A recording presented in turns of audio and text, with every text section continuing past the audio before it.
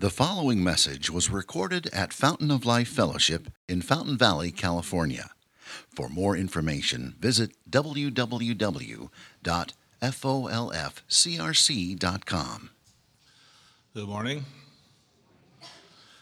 The scripture reading today can be found in the Gospel according to Luke, chapter 24, verses 36 through 49. That is Luke chapter 24, verses 36 through 49. As they were talking about these things, Jesus himself stood among them and said to them, "Peace to you." But they were startled and frightened and thought they saw a spirit. And he said to them, "Why are you troubled?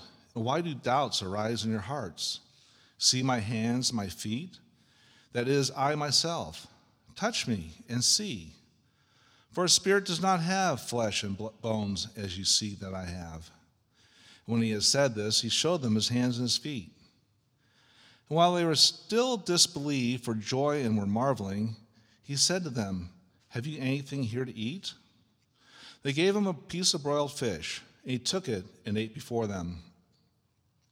Then he said to them, "These are my words I spoke to you while I was still with you, that everything written about me in the law of Moses and the prophets and the Psalms must be fulfilled."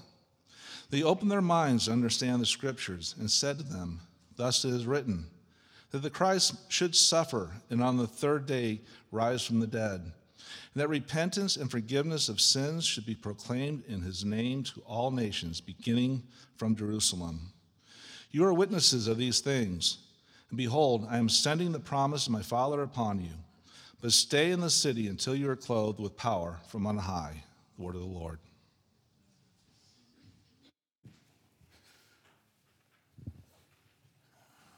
So today, right, we get to celebrate something so sweet, so wonderful, that it's almost too good to be true.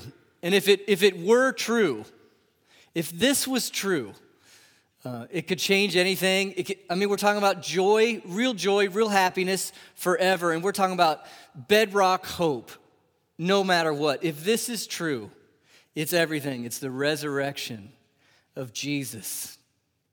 But sometimes people approach the resurrection like it's a nursery rhyme. Have you ever felt that way, or maybe you've met somebody like that? But there's this kind of dirty secret underneath that assumption. It's not actually real. It's not real like work is real or like food is real. Is that satisfying to you, the nursery rhyme view?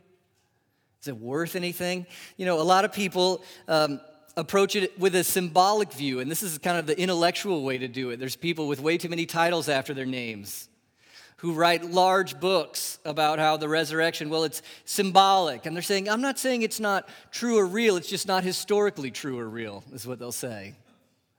And then they'll say, look, it's symbolic. So anytime they'll say, you face a hard time, but you keep finding hope, and you keep trying. Well, it's like the resurrection is real. It's happening in you, they'll say. Or if you could just keep a positive spin on things when life is hard, it's like the resurrection is happening in you. Or when you forgive somebody, there's new life. It's like the resurrection is happening in you. But again, the dirty secret, right? It's not historically real. And again, we could ask, is that satisfying to you? Is it going to work when things really are hard and awful? So these approaches that are very common, they raise this question: how should we approach the resurrection? Know about it. And the best way to find the answer to that, don't you think, is to look at the eyewitness accounts of what happened when Jesus actually appeared to his disciples. How did they take it? Did they meet together afterwards and go, wasn't that a nice story? I think that's going to give me some motivation for when life is hard. What an incredible symbol he gave us. Too bad he's really dead. Is that what happened? Well, let's just look one more time. Let's look at the account, an eyewitness account from Dr. Luke, a noted historian. He's gathered the stories and he wants to put it together for you, and he wants to show you this picture of when Jesus appeared to his disciples after his crucifixion and his death and burial. So we're going to look at it together, and we're going to see that if it's anything, it's overwhelming. I want to tell you that it's overwhelming in three ways. Number one, it's overwhelmingly physical. Overwhelmingly physical. Number two, it's overwhelmingly meaningful. It has echoes that just reverberate about everything. And number three, it's overwhelmingly hopeful. Physical, meaningful, hopeful. So as we enter into this part of the stories, you heard it as it was read, the disciples are confused. You know, as readers, like 83 times, I'm going to die and I'm going to rise. And then when he dies on the cross, they're shocked. They can't believe it. And you know what? I can't blame them. I think I would have been just like them. They're shocked, they're appalled, and they're devastated. And as he's crucified, they're terrified, right? And so they go hide themselves in this room, and the doors are locked, and they're devastated. They don't even know what to do about life. Well, 2 days later, the story starts swirling.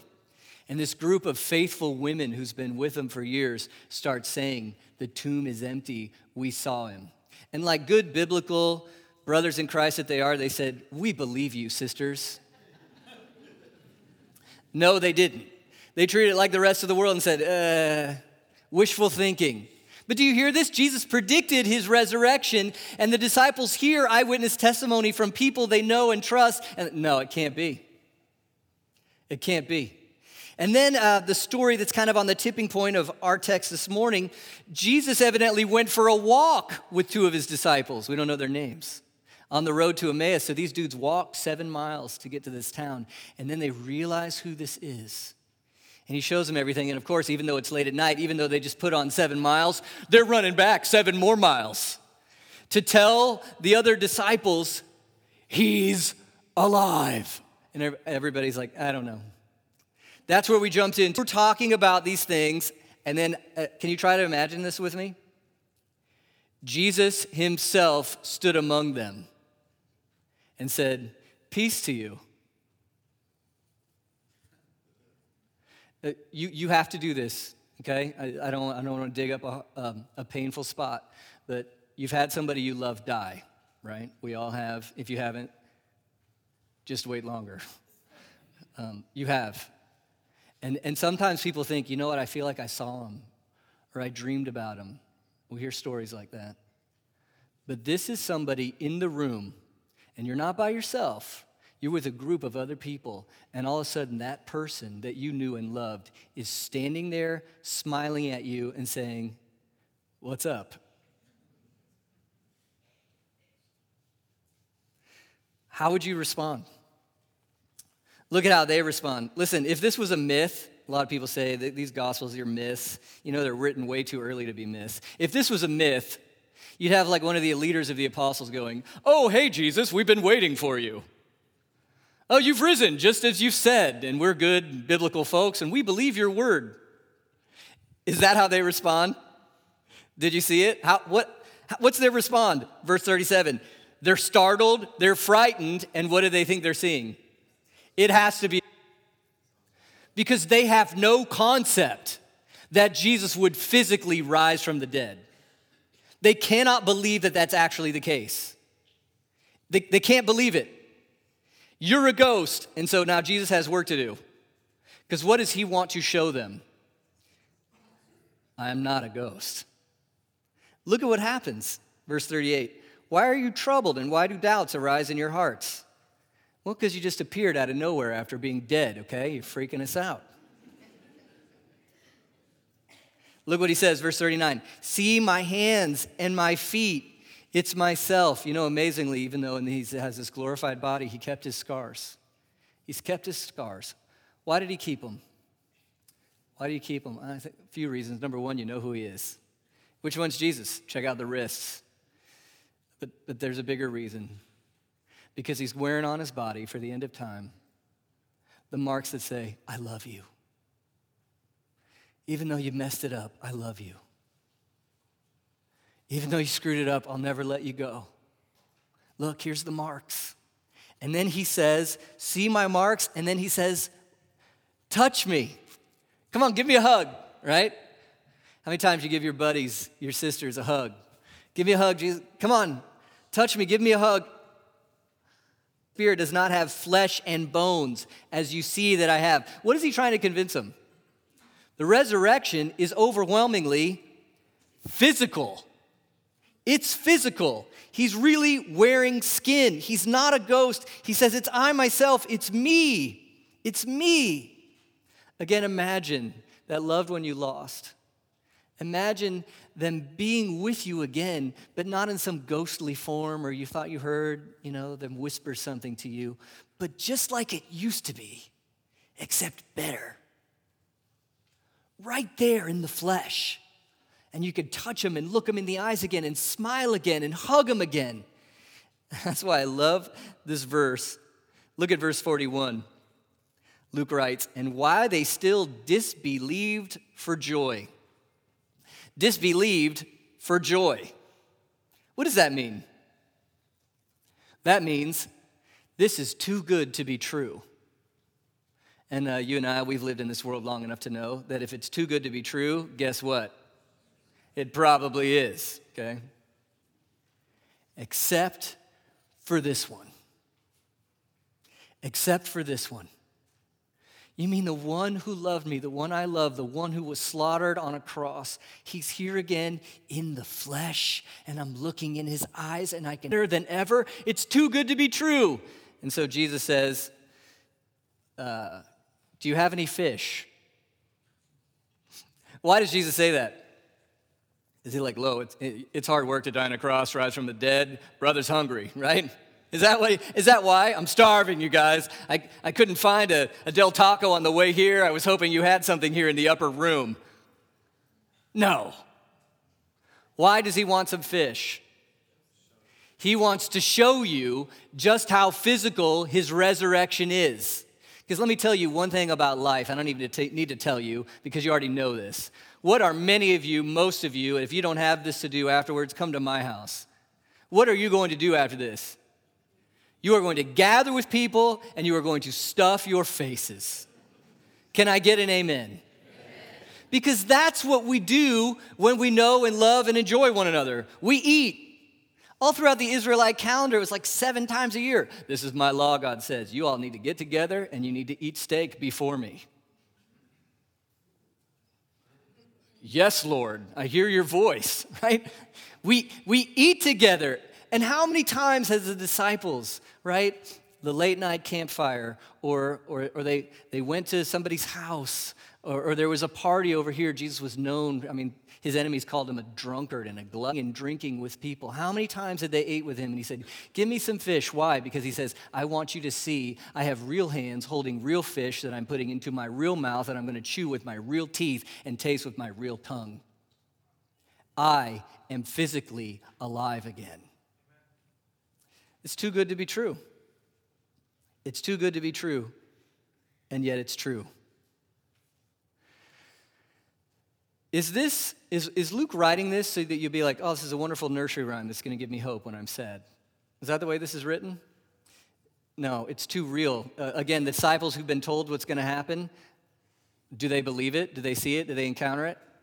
Yeah, how many religions work like this, okay? Can you imagine? If you were writing a fake religion, would all your major books say, hey, look how stupid our leaders were?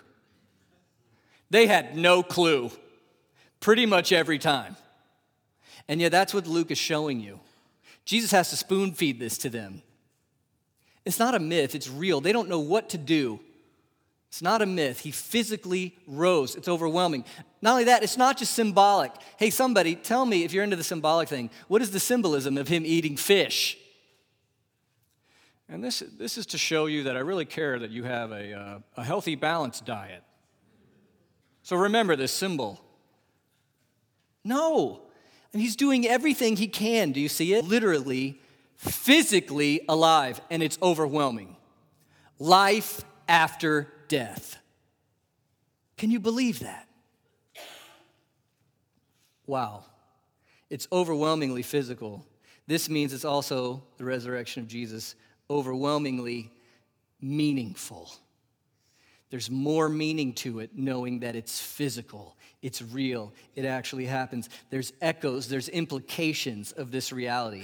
I want to think through some of these with you.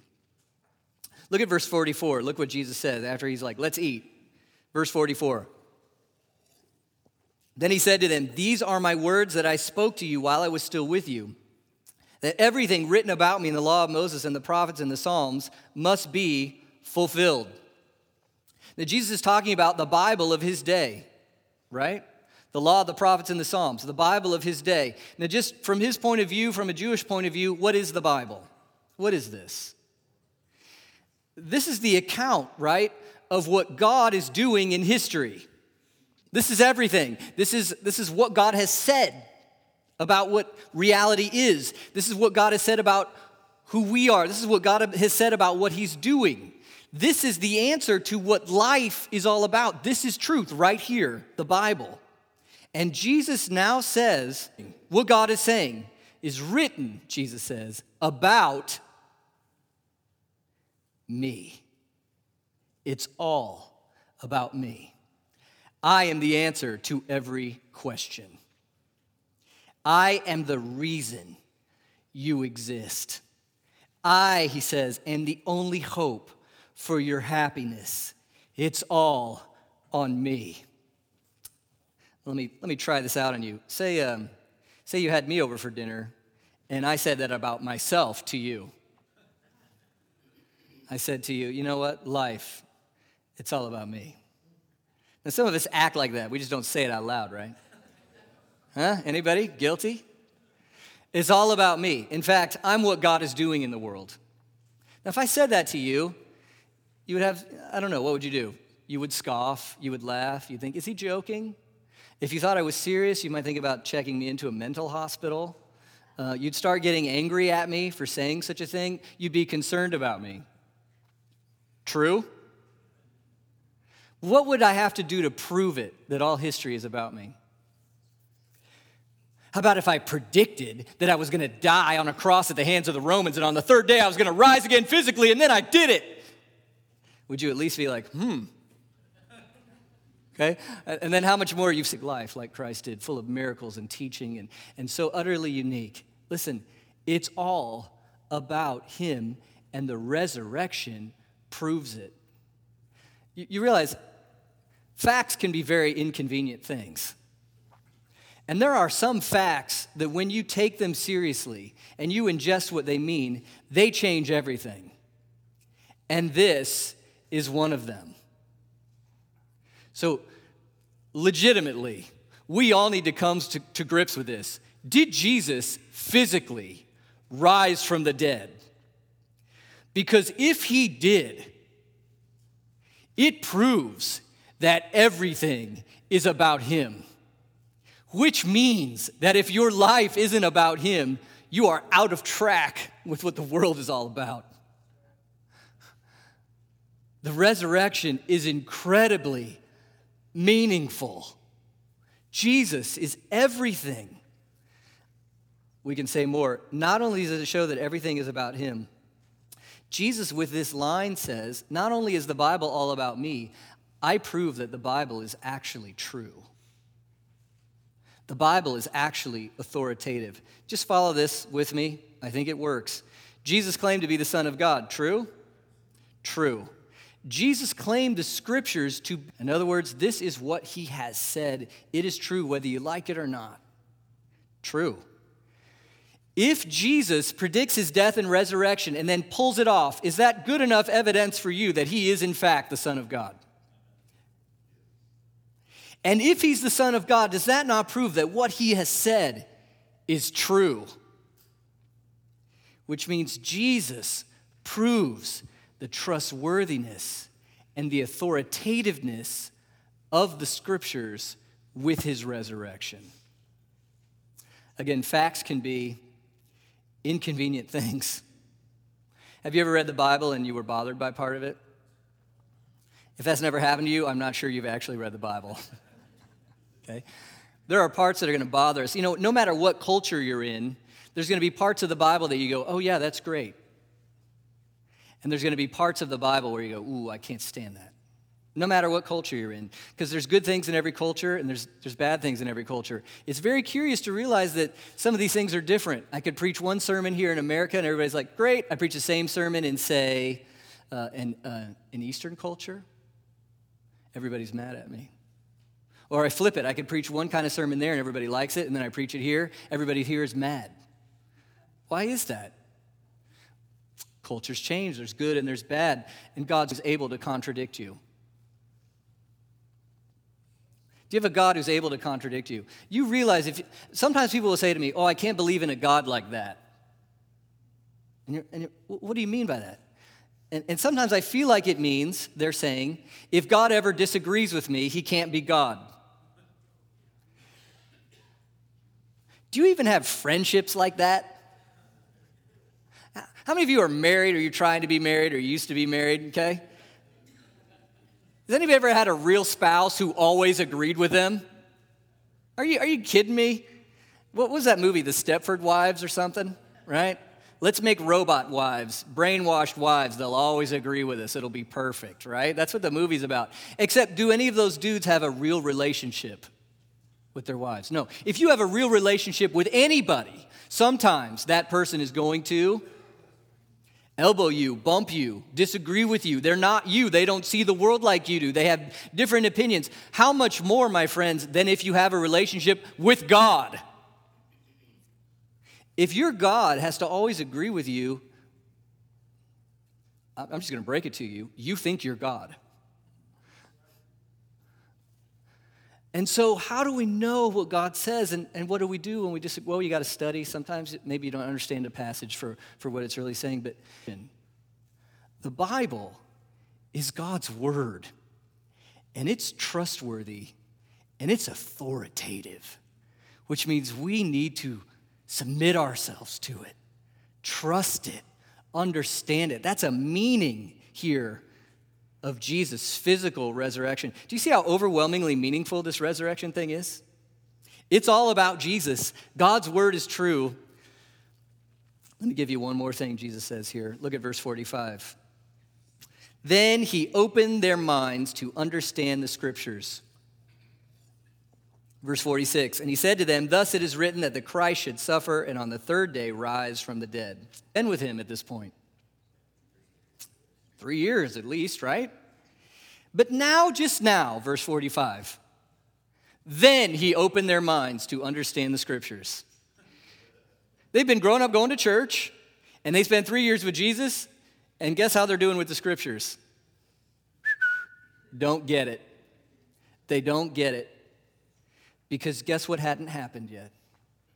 Jesus had not died and risen from the dead. He's also saying the Bible is true. Thirdly, he's saying you don't understand the Bible unless you read it through the lens of who I am and what I have done in my death and my resurrection. What does this mean? It means a lot of things. Let me give you one. I think a lot of people believe that if there's a God, and studies show this, I'm not just making this up, they believe that if there's a God, all he really wants for them is just to be a basically nice person. Just be a nice person and enjoy. That's what people believe. And they could pull out some Bible verses, right? I was actually talking to an atheist guy the other day, and he said his mom didn't believe in God, but she lived by the golden rule. So interesting. So interesting. What's the golden rule? Do unto others as you would have them do unto you. Who said that mess? Jesus. Or, hey, even if you didn't go to church, you weren't super religious, your mama probably taught you, don't lie. Well, God is he just wants you to be a generally nice person and then live a happy life. And I've even got some Bible verses. And then you bring Jesus, who rose from the dead, and he's standing in the room, and he says, you don't get the Bible unless you know about my death and my resurrection. What does this mean? What does this mean? You know, the cross was absolutely shocking for its day. It wasn't just a painful way to die. It was shameful. Culturally, only the worst of the worst of the worst die like this. This is why the Jews had such a hard time believing in Jesus as a Messiah, because dying on a tree like this meant you were under God's curse. And so from a Jewish point of view or a religious point of view, God's Messiah or promised king could never be under God's curse like that. You see what I'm saying? And so the cross, that's why his enemies were mocking him on the cross, because the cross proved to everybody, this can't be the Christ because look, he's bearing curse, he's bearing shame, can't be the promised king. What happened on the third day?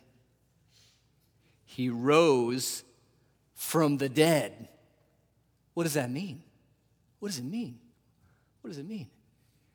Well, it means he's been vindicated by God, right? We thought the cross meant God hates Jesus. He's a failure. But now the resurrection adds a new wrinkle to the story. He must not be a failure. He's risen from the dead. He's been vindicated. He's been shown to be pleasing to the Father. Well, let's revisit then. What does the cross mean? If the cross doesn't mean Jesus was cursed, but he still suffered. And you see what happens. You see what happens. What if on the cross he wasn't bearing a curse from God for his own failures? What if he was bearing our failures? What if he was taking the curse I deserve? What if God wants way more for you than for just being generally a nice person? All your heart, all your soul, all your mind, all your strength, every time. Is that true? Is that what he says? What if he says, I want you to love your neighbor as yourself? In fact, I want you to love, drum roll, you know where I'm going, your enemy. Has anybody kept that law? Have you kept it? If you stood before God right now in his holy perfection, and everything you thought and you said and you've done and the skeletons in your closet, they were all on display, what will God say to you? Do you deserve to be? We're under his wrath. We deserve the curse, and that's when this pops, where Jesus says, look, the whole Bible's been pointing to what I'm going to do for people who cannot make it to God on their own. I bore the curse for you on the tree. I rose from the dead in victory to win you, to reconcile you, to earn your knowing me and following me. Folks, do you see here the overwhelming meaning of the resurrection? It changes everything. It changes everything. What does it do to this? Hey, all religions are the same. Throw in physical resurrection. No, they're not. Or how about this one? You can't really know what happens to you when you die. Throw in Jesus' literal resurrection.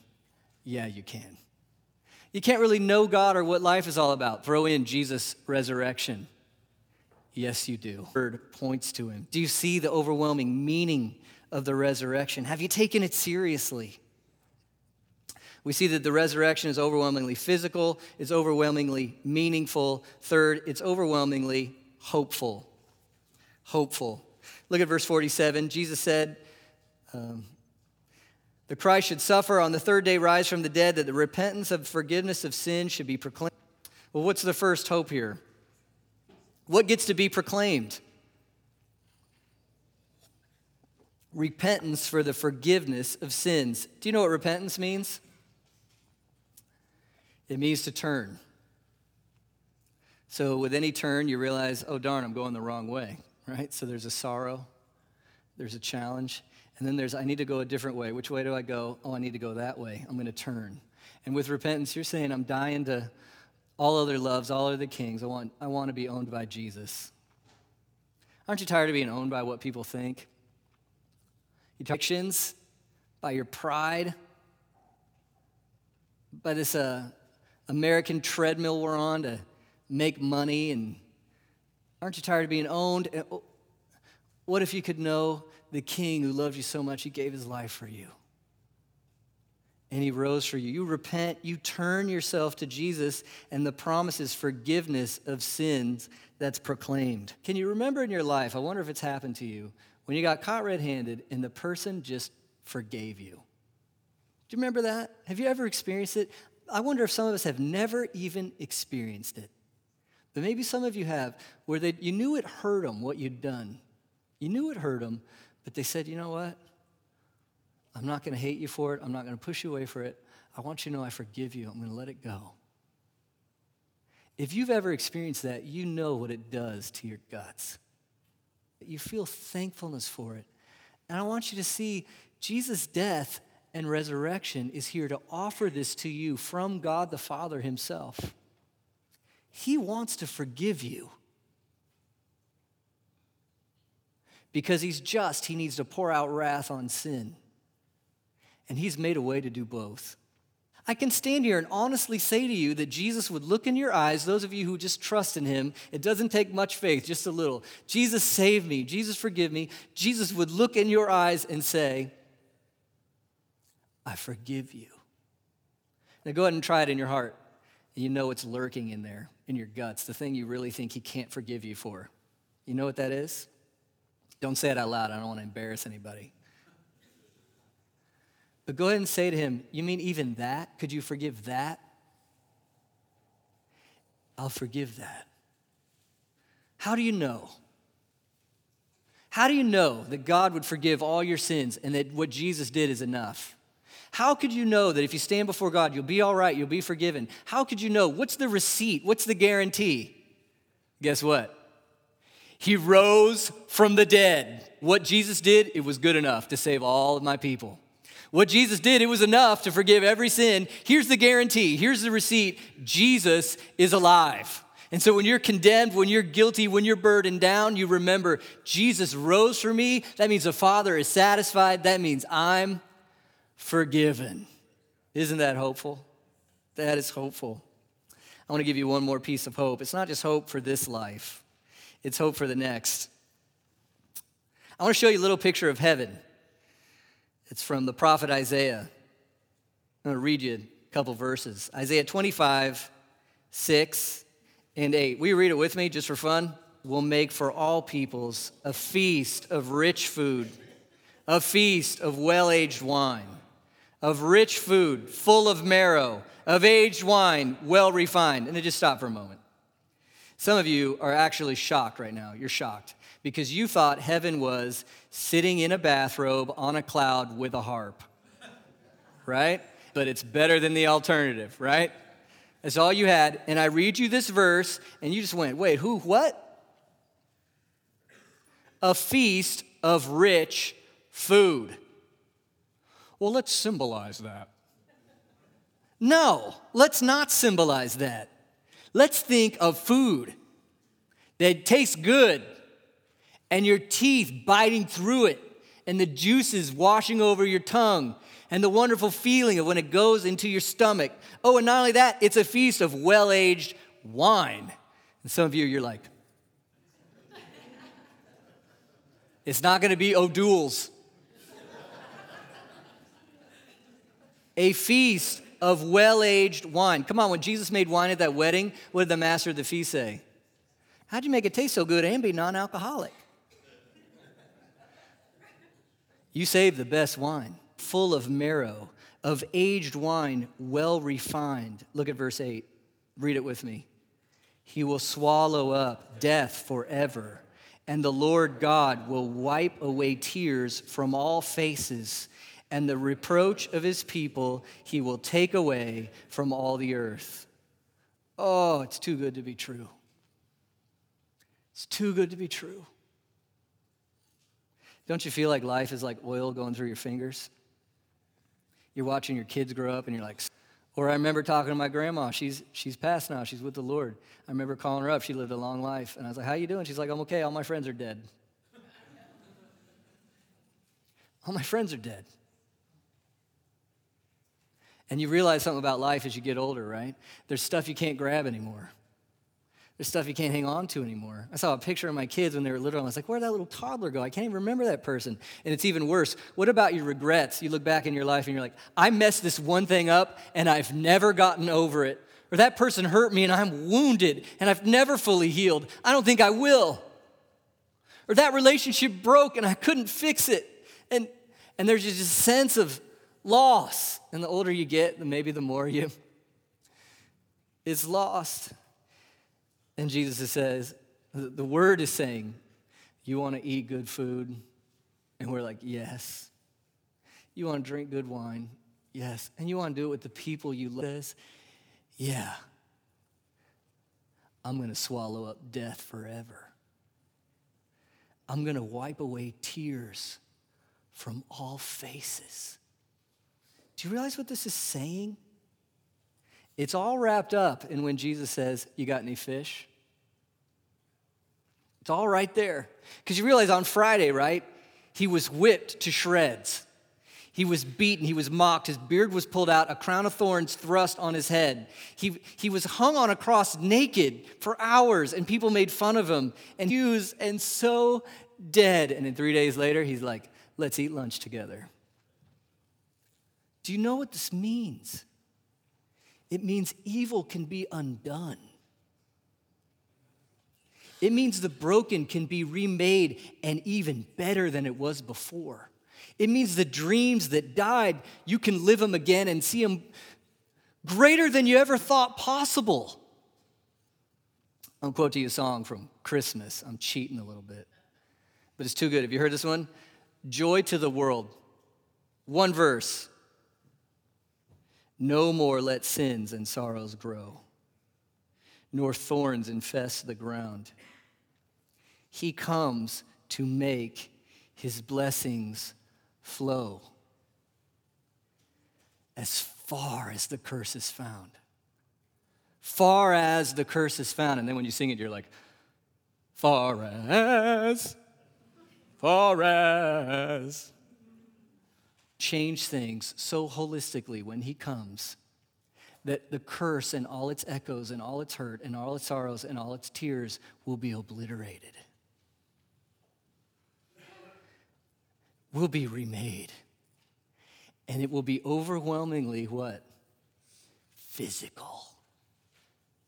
And we will touch and hold and do and taste and be loved. And guess when it will end? Never. Where else are you going to find hope like that?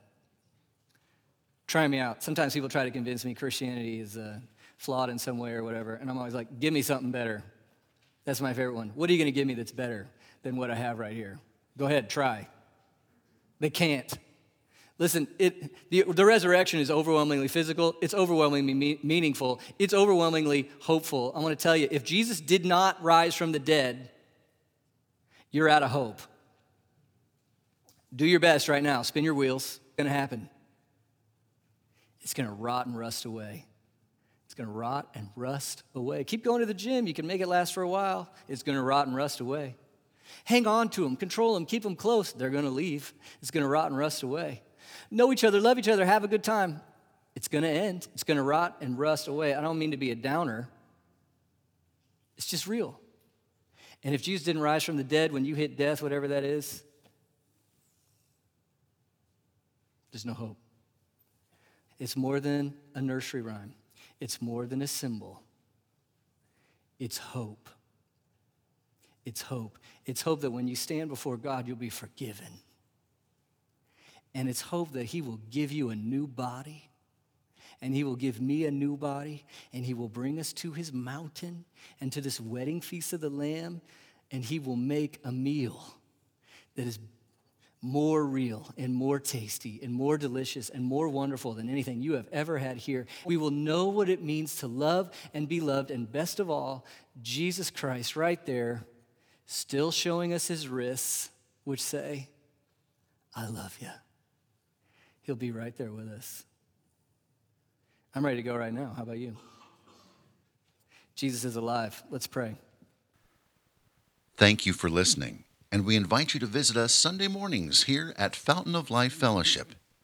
For more information, visit www.folfcrc.com.